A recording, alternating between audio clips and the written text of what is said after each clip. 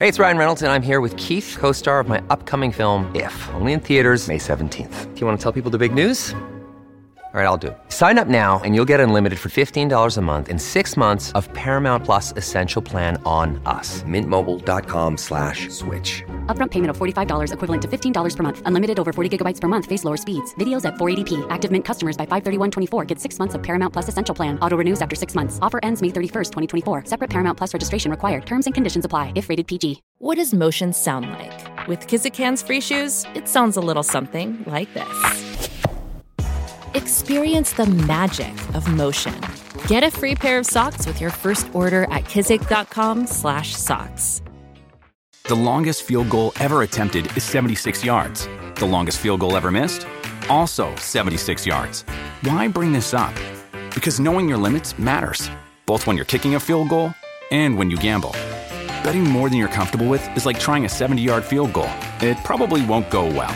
So set a limit when you gamble and stick to it. Want more helpful tips like this? Go to keepitfunohio.com for games, quizzes, and lots of ways to keep your gambling from getting out of hand. Welcome to the New Books Network. Welcome to the New Books Network. This is the Economic and Business History channel. My name is Paula de la Cruz Fernandez, and I'm a host on this channel. Today I talk to Dr. Victoria Basualdo, who is a researcher at the Argentine National Scientific Council, CONICET, and at the area of Economics and Technology of the Facultad Latinoamericana de Ciencias Sociales, FLACSO, and also professor in the Political Economy Master's Degree Program at FLACSO, Argentina. She specializes in contemporary economic and labor history, with a special focus on structural changes and the transformations of trade union organizations in Argentina and Latin America. She authored several chapters and articles on the issue of corporate responsibility in human rights violations, and was one of the coordinators of the book Responsabilidad empresarial en delitos de lesa humanidad, represión a trabajadores durante el terrorismo de Estado, in 2015. And we are also joined by Dr. Marcelo Buccelli, Associate Professor of Business Administration at the Gies College of Business at the University of Illinois at Urbana-Champaign in the United States. His research focuses on the political economy of multinational corporations in Latin America, the theoretical and methodological approaches to the study of the relationship between firms and states in a historical perspective, and also he studies business groups. Both Victoria and Marcelo, along with Hartmut Berthoff, who is the director of the Institute for Economic and Social History at the University of Göttingen in Germany, are the editors of the new book, Big Business and Dictatorships in Latin America, A Transnational History of Profits and Repression, published by Palgrave in 2021. This book, which we are talking about today, is an edited collection that includes the works of 19 researchers on the history of relations and workings between businesses and authoritarian regimes in Latin America. Welcome to the show. Hi, thanks so much. Thank you, Paula, for the invitation. I already introduced you, but it would be great if you tell us a little bit about yourselves, a little bit more about your professional trajectory or career. Well, it's really great to be here. It's a pity that Hartmut cannot join us because the three of us combine, I think, very, very interesting trajectories to put together. In my case, I'm a labor historian, so I'm focused primarily on the history of the working class in Argentina and Latin America, and the changes of labor relations, also in relationship with technology and different processes of transformation. No? So in this book, it was very interesting for me to join Marcelo and Hartmut, who were mainly focused on business history and who looked at the issue from a different perspective. So Marcelo, you can tell more about that. All right, and yes, Paula mentioned I'm in business history mainly, and again, I mean the combination of interests was crucial for the successful creation of this book. I have been studying Latin America for a while, and I have focused mostly on multinational corporations and their political strategies. But I have never touched this particular subject. So this is what I've been doing so far, and this is kind of like the natural next stage in my research. So we can start with how this project came about. In the introduction, you explained that this book is the result of a meeting in Germany in 2016, where you discussed on corporations and authoritarian regimes. Can you tell us a bit more about how you, along with Professor Berthoff, came to coordinate this effort together? Yeah, well, this is closely related to one aspect that I didn't mention before about my work, which is the relationship between research and the judiciary processes. For me, the Göttingen Congress was very interesting because it was trying to tackle this topic that the book tackles, which is not very widely analyzed for Latin America, which is the role of business in dictatorships. I focused on these dictatorships during the Cold War period in Latin America, and particularly in Argentina. And so the idea to join people from different parts of the world to discuss this, I think it was a main concern, the case of Volkswagen Brazil, that attracted a lot of attention because, of course, Volkswagen has a long history in terms of trying to come to terms with their past, with the involvement of this company with authoritarian regimes, and particularly the Nazi Germany. So this Congress was trying to build bridges and to connect this Nazi historiography, the historiography about the Nazi period in Germany, with the analysis of the role that companies played in dictatorships in the Cold War period in Latin America. So for me, being involved not only in history research, but also in ways in which we can deal with that in terms of policy and in terms of the process of truth and justice in Latin America, was very, very, very interesting. And I think it was a major step in making this book possible. And adding to what Victoria just mentioned, the meeting in Germany was the result of an initiative of another scholar, a German scholar called Manfred Grieger, who was the official Volkswagen historian, and he was kind of like part of this whole.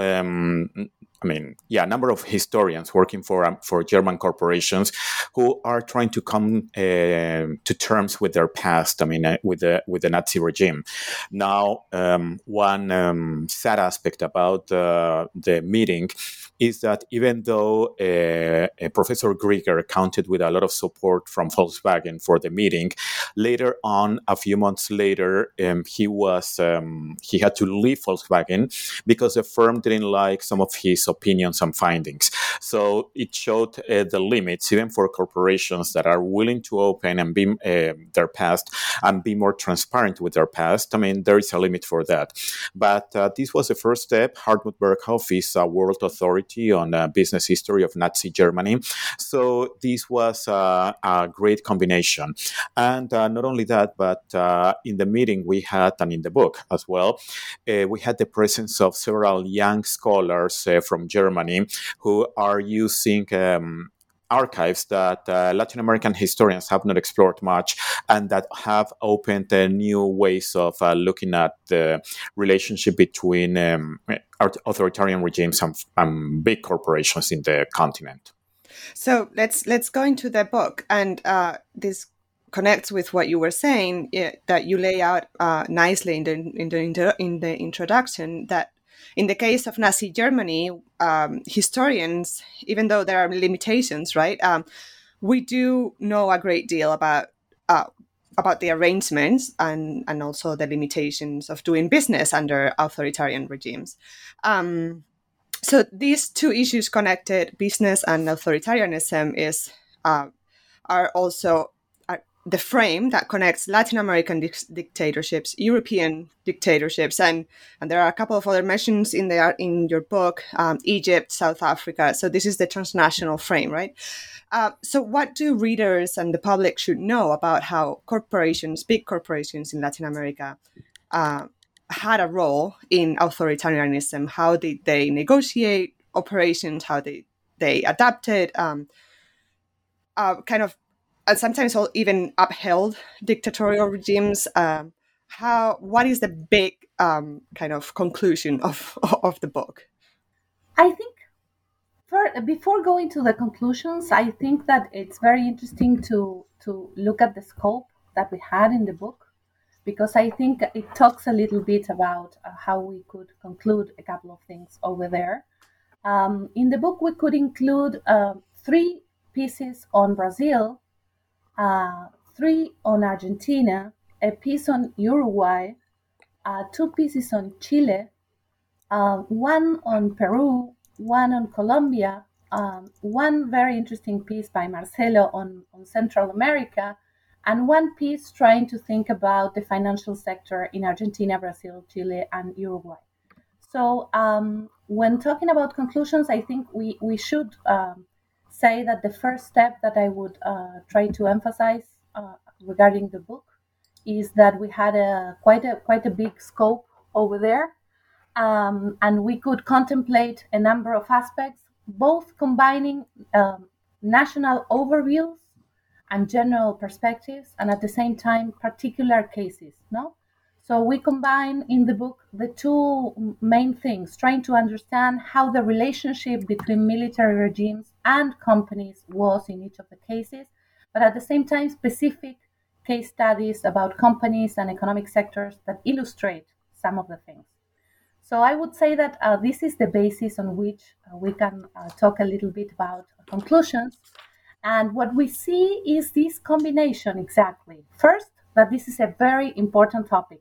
I mean, when you talk about dictatorships in Latin America in the Cold War, you cannot omit the role of the business community and business sectors in these dictatorships. These are not only military dictatorships, but in many ways intellectual, ideological, but also very much institutional participation of business figures or leaders in policy making, and at the same time, business relationships, profits that business sectors and different companies earned during the dictatorships is an issue that you have to take into account. And at the same time, we saw that you have different time frameworks in these countries, because I was mentioning different countries, and for example, the case of Colombia is analyzed for the 50s. It's not the same, the 50s, the 60s, the 70s, and the 80s. The book has a very wide scope over there, so we can talk about different time frames. It's not the same the second stage of import substitution industrialization in Latin America that lasted until the 1970s, that the period of great transformation and the transition from Fordism to post-Fordism in the 60s and 70s and 80s. So what I would say is that the book confirms the key importance of studying business when analyzing dictatorships. It proves several ways in which business supported these regimes, provided funding, provided personnel, and established different kind of relationships with each of these military regimes. But at the same time, it proves the necessity of studying very complex and particular case studies.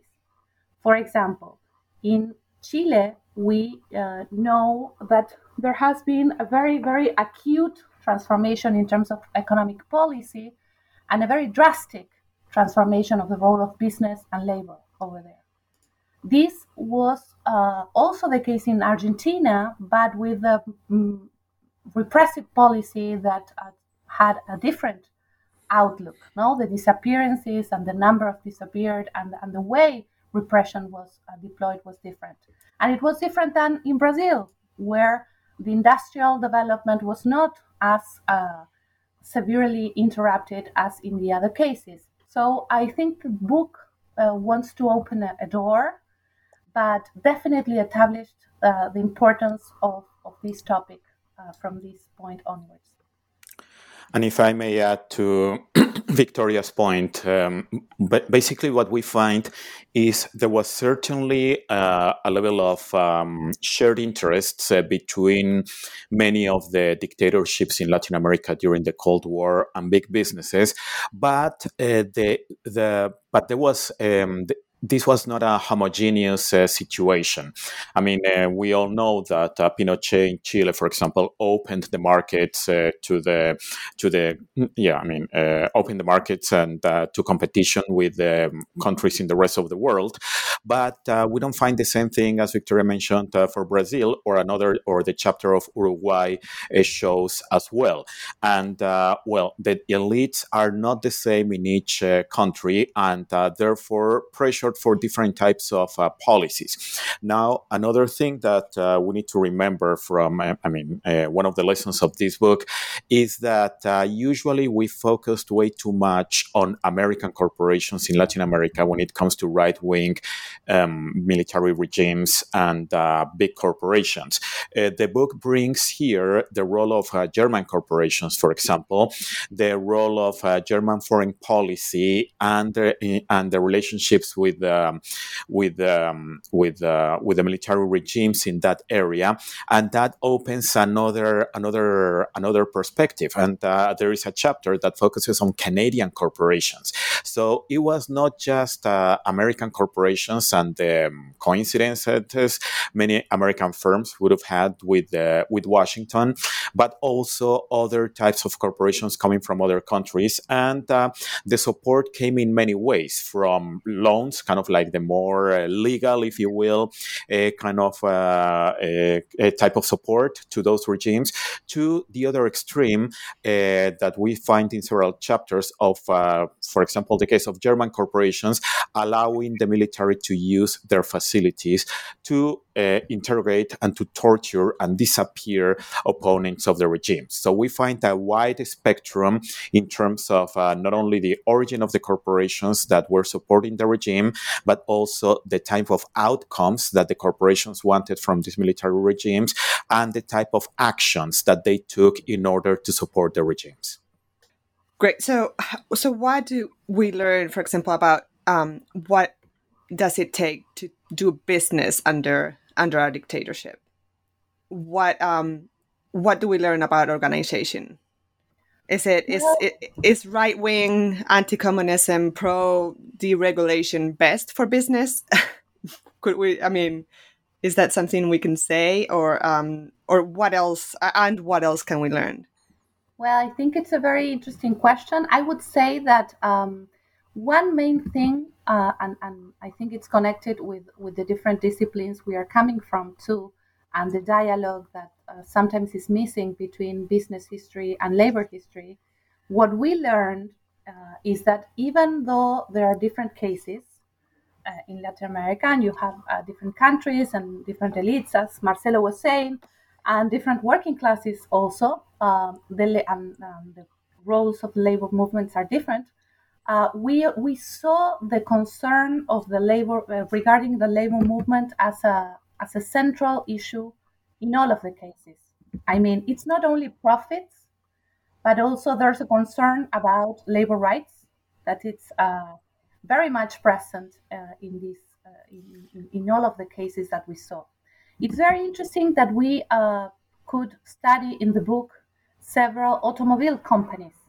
Volkswagen, the case in Brazil, shows what you were referring to in terms of support and very public expressions regarding the joy of the dictatorship for some business sectors.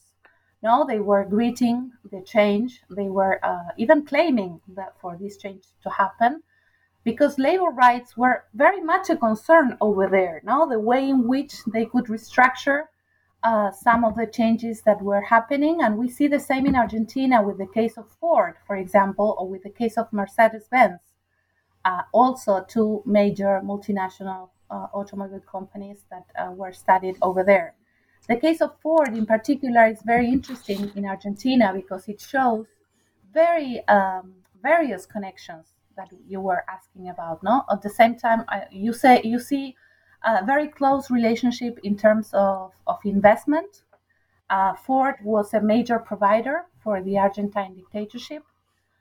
We see also a very close repressive connection, which was quite a surprise when studying this case, because there was a concentration camp, a detention center within the premises of the Ford company enterprise in Argentina, in Pacheco, in the province of Buenos Aires.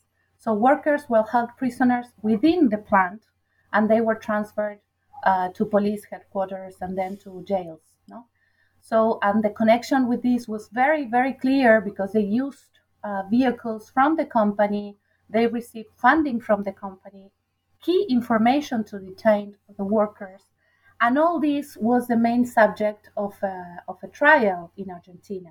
So these cases about major multinationals, both in Brazil and in Argentina, show very clearly the different connections that we found in the cases of the military and business in Latin America. And for the question of whether somebody would say, okay, so it's good for business to have a right-wing dictator.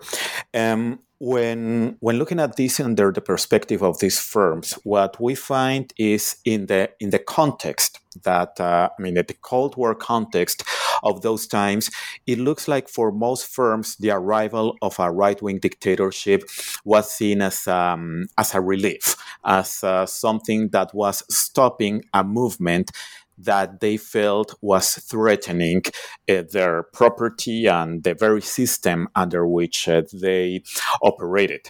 Now, did they have to go? And now when it comes to the profitability of the operations, the chapter on the financial sector shows that it was, for the financial sector, of the Western world, it was a good business to have these dictatorships in those countries.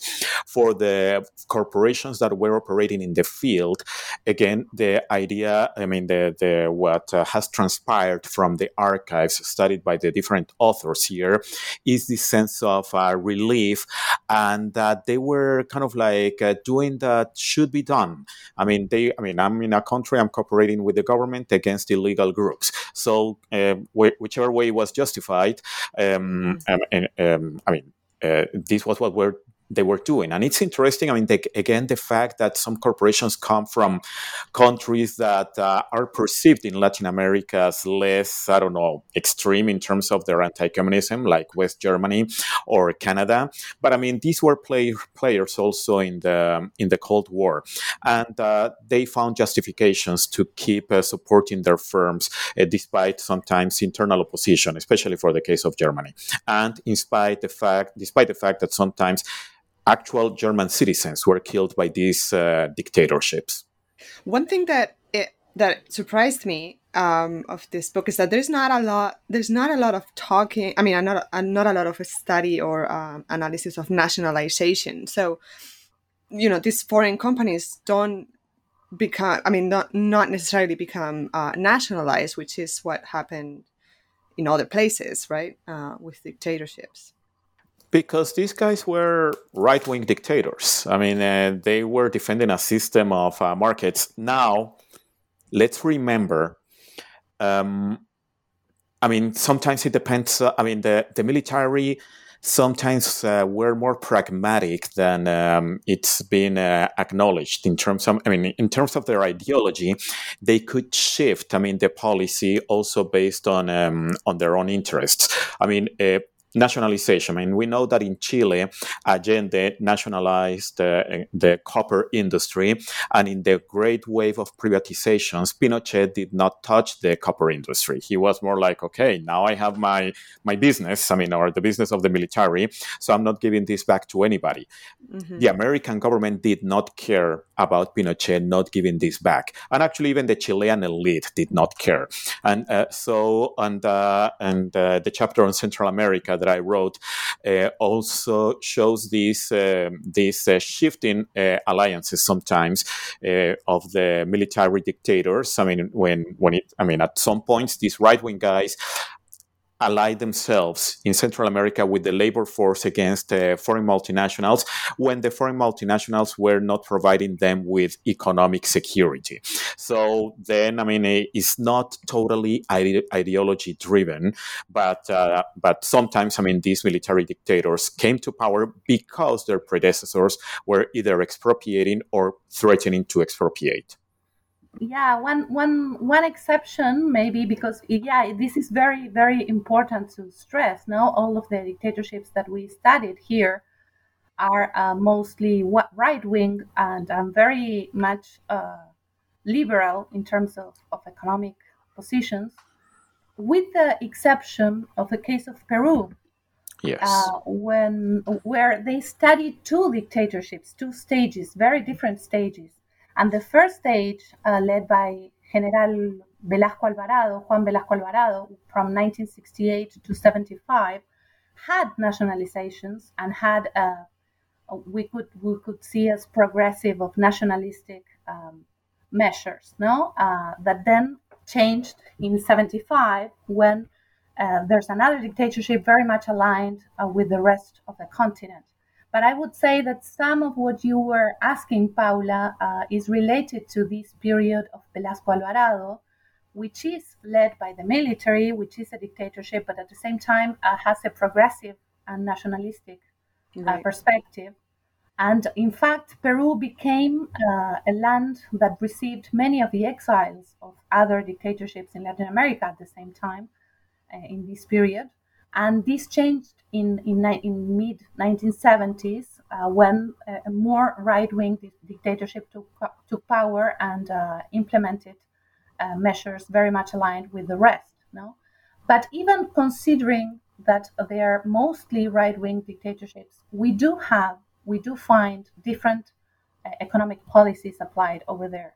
And I think this specificity and the need to research and to contemplate specific cases and evolutions is very much confirmed with that, what we were discussing about Brazil and the differences with Uruguay and Chile, and even the case of Central America, which is quite different.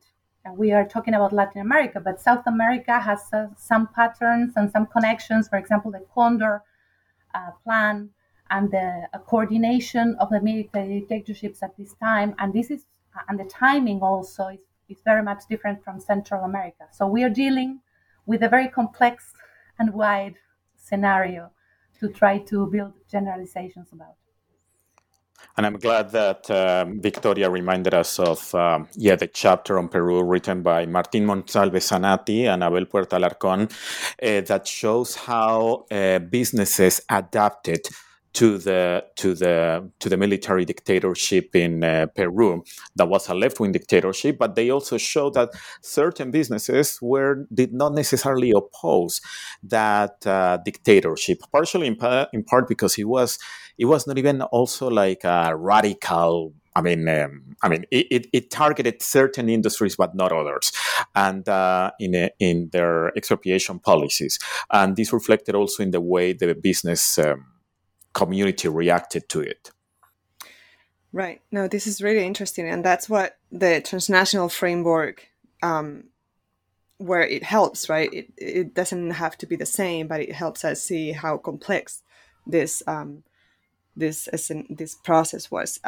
So actually, I was going to go back to this transnational framework because there's another. And Victoria, you talk in your chapter about it in your first chapter, and also Carlos Junés and Tomás Undurragas on the chapter on Chile, on how this ideology, the dominant economic thought of the 70s, 80s, and 90s, which is on neoliberalism, which is different, for example, from what, let's say, Franco Spain was, which is in the 50s and was very nationalistic. Yeah, I think it's very interesting what you were saying, Paula, because I do think that another conclusion about this book is that we have to contemplate these different layers or dimensions.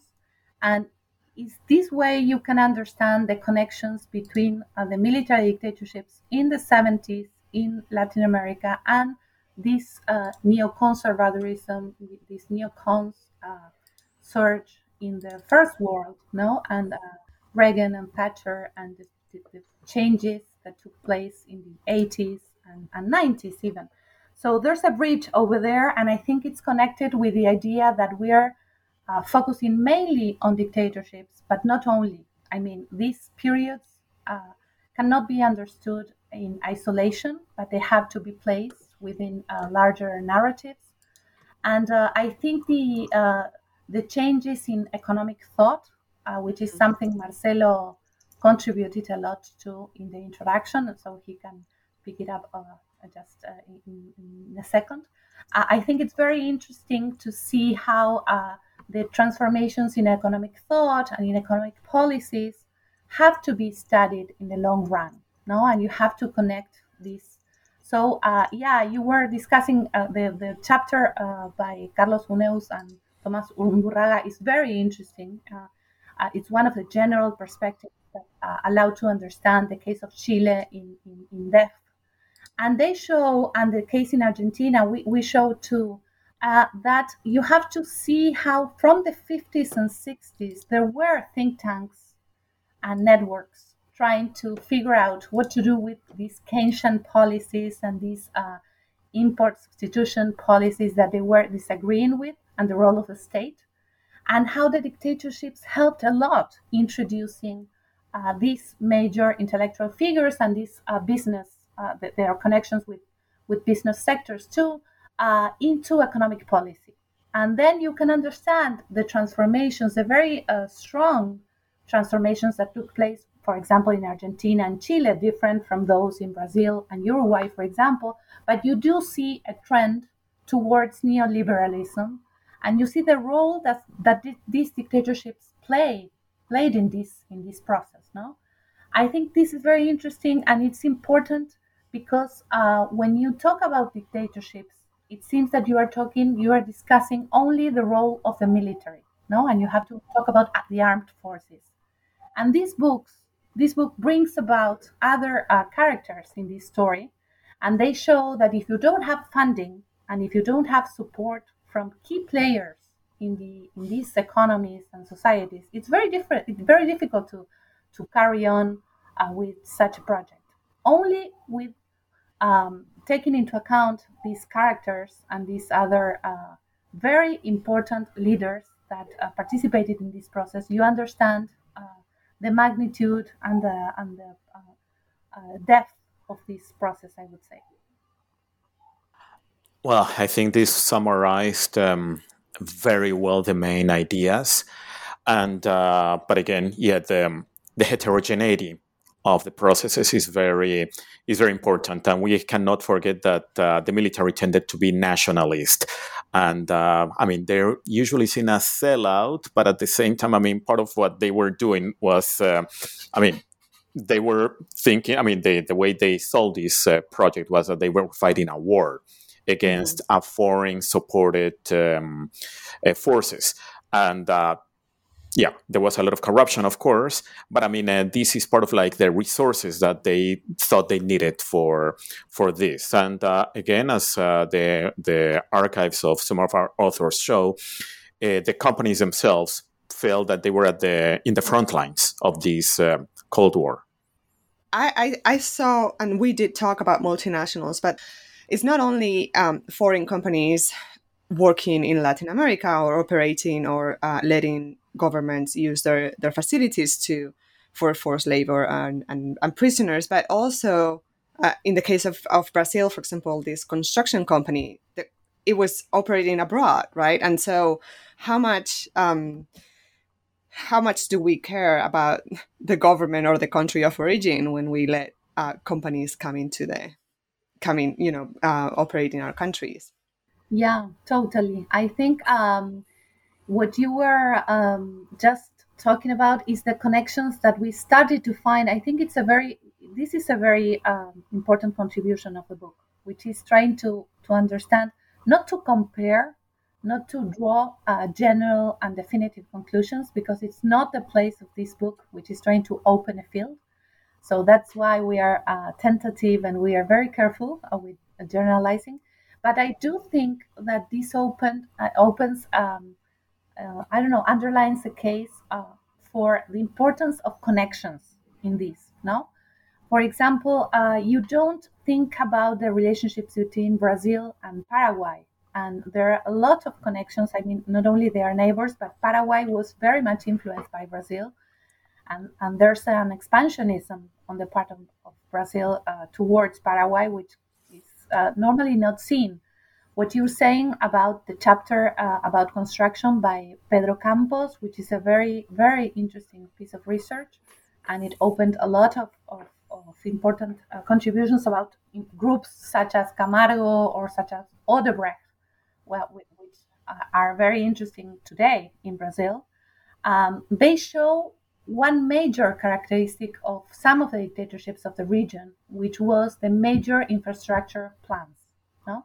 And this is also illustrated by the dam, but the case of the dam, the Tucuruí Dam, also in Brazil, also studied in the book, which I think shows another phase of what Marcelo was saying. No, they have this nationalistic outlook. It's a very authoritarian nationalistic perspective that gives a very subsidiary place to the labor movement and wants control over society as a whole. But big construction works are a major topic that appeared and reappeared over there, and that has to be taken into account. And I think it's a line of research that allows to see these connections that you see. No, Ford, of course, is a multinational company. We see the growth in Argentina and the benefits at this time, but also in connection with its global scope as a company. No, and the same with Mercedes-Benz, and the same with, the transformation of the copper industry in the period, and the role of Madeco, studied by Joel Stillerman in the case of Chile. And there are a lot of connections, I think, between these processes that could not be explored before, and that we are making progress towards that. And one thing about the country of origin that Paula was mentioning beforehand, we know that in the last few years, there's been a lot of interest and even celebration of the so-called multi-Latinas, like these multinationals from Latin America. The book also reminds us that some of these multi-Latinas have their origins in military or militaristic projects. And that for the dictatorships, these nationalistic dictatorships wanted and sometimes needed certain type of corporations to be really strong. The infrastructure, the aircraft, the computer industries, for example, in Brazil. The chapter on Chile, mentions also elements around the wine industry, how the copper industry as well. How certain policies permitted the takeoff of these corporations when these countries decided to open themselves to the international competition. So there is the story of the multi-Latinas has also this side in many cases that needs to be taken into consideration. Yeah, I think that's really interesting, the continuity of these businesses once the dictatorship is gone or there's another regime in place. And actually to talk, linking that to this to the method of network analysis, which is in a few chapters of the book, which I think is really interesting. But they show, that about how these relationships of the business community, they are lasting, and they kind of go beyond ideology. They go beyond maybe even administrations, right? These social relationships, more than profits, is what it's maybe sometimes what we should be looking at more than being profitable, for example. Exactly. There was a political project behind many of these corporations. Right. Can you talk a little bit more about this network analysis methodology that is chapter 6, from business associations to business groups, by Martín Monsalve Zanatti and Abel Puerta. Alarcón, also the financial, the banking on the Southern Corn dictatorships, and big business and bureaucratic authoritarianism in Uruguay. They all have this network analysis research, which I thought was really great to bring in. Yeah, I mean, this is something that started being used for Latin American studies relatively recently. And basically, I mean, with the type of sources that we can count on, that, I mean, it is possible through qualitative sources to conduct this type of analysis.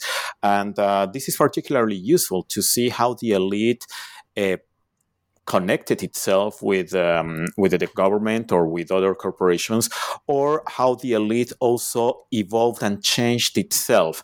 I mean, here we find, for example, for the case of Peru, how these business associations eventually became business groups as part of a strategy to protect, quote unquote, themselves from the left-wing military regime. And for the case of Uruguay, the chapter shows by Juan Bogliacini and his associates, the case shows clearly why these connections allowed the Uruguayan industrial sector to survive throughout the dictatorship, in which, in a way, it got the quote-unquote good things of the dictatorship in terms of fighting against the left without forcing them to open themselves to international competition. Yeah, and I think it's very interesting within the book, the coexistence of different methodologies and sources.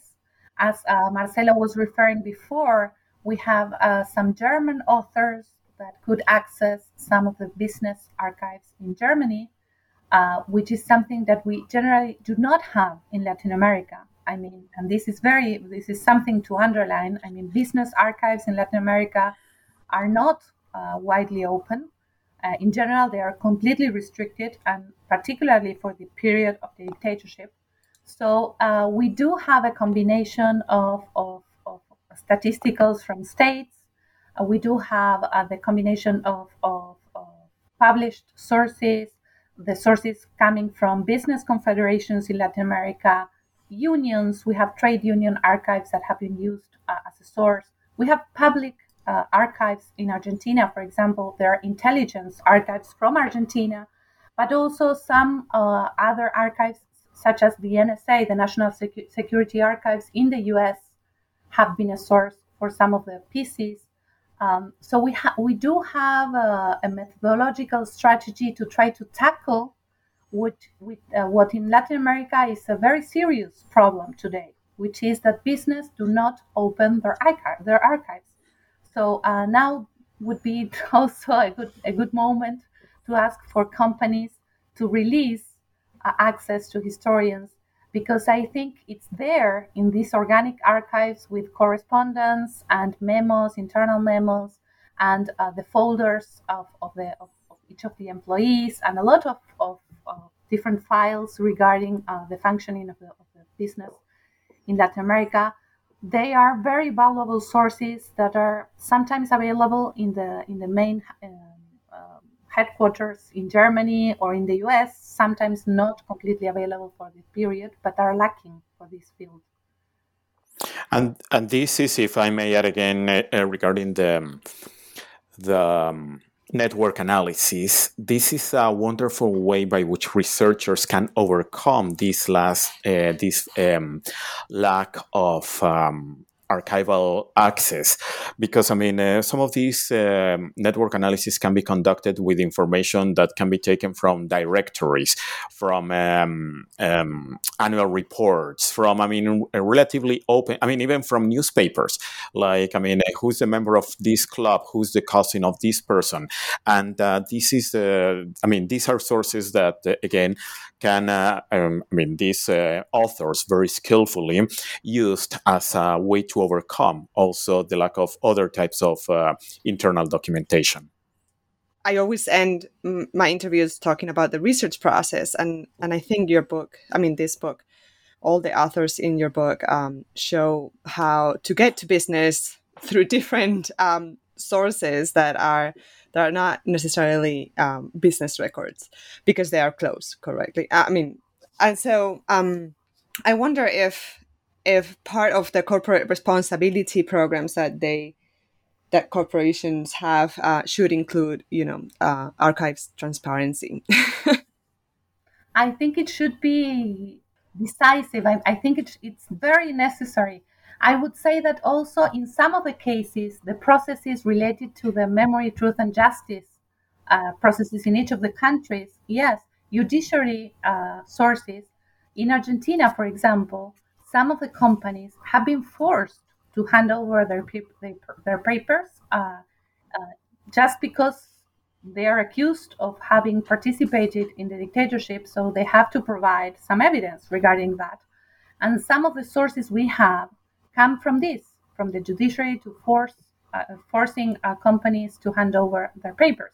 I think it would be a very interesting issue to try to analyze the issue of business and human rights, having taken into account the issue of history. I mean, the process does not start right now. It's not from now onwards, but we do have a history that has to be dealt with. So I would say that your proposal, Paula, of including this request is not only very, very bright, but urgent as well. But at the same time, I don't want to be the spoiler here. Let's remember also the effort was made in Germany, and it looked like a model to follow until some corporations started thinking, okay, you historians are going way too far. So sometimes, it's also, when they're forced to open their archives because of some judicial order, I guess, it's more trustworthy, whatever the researcher is going to find.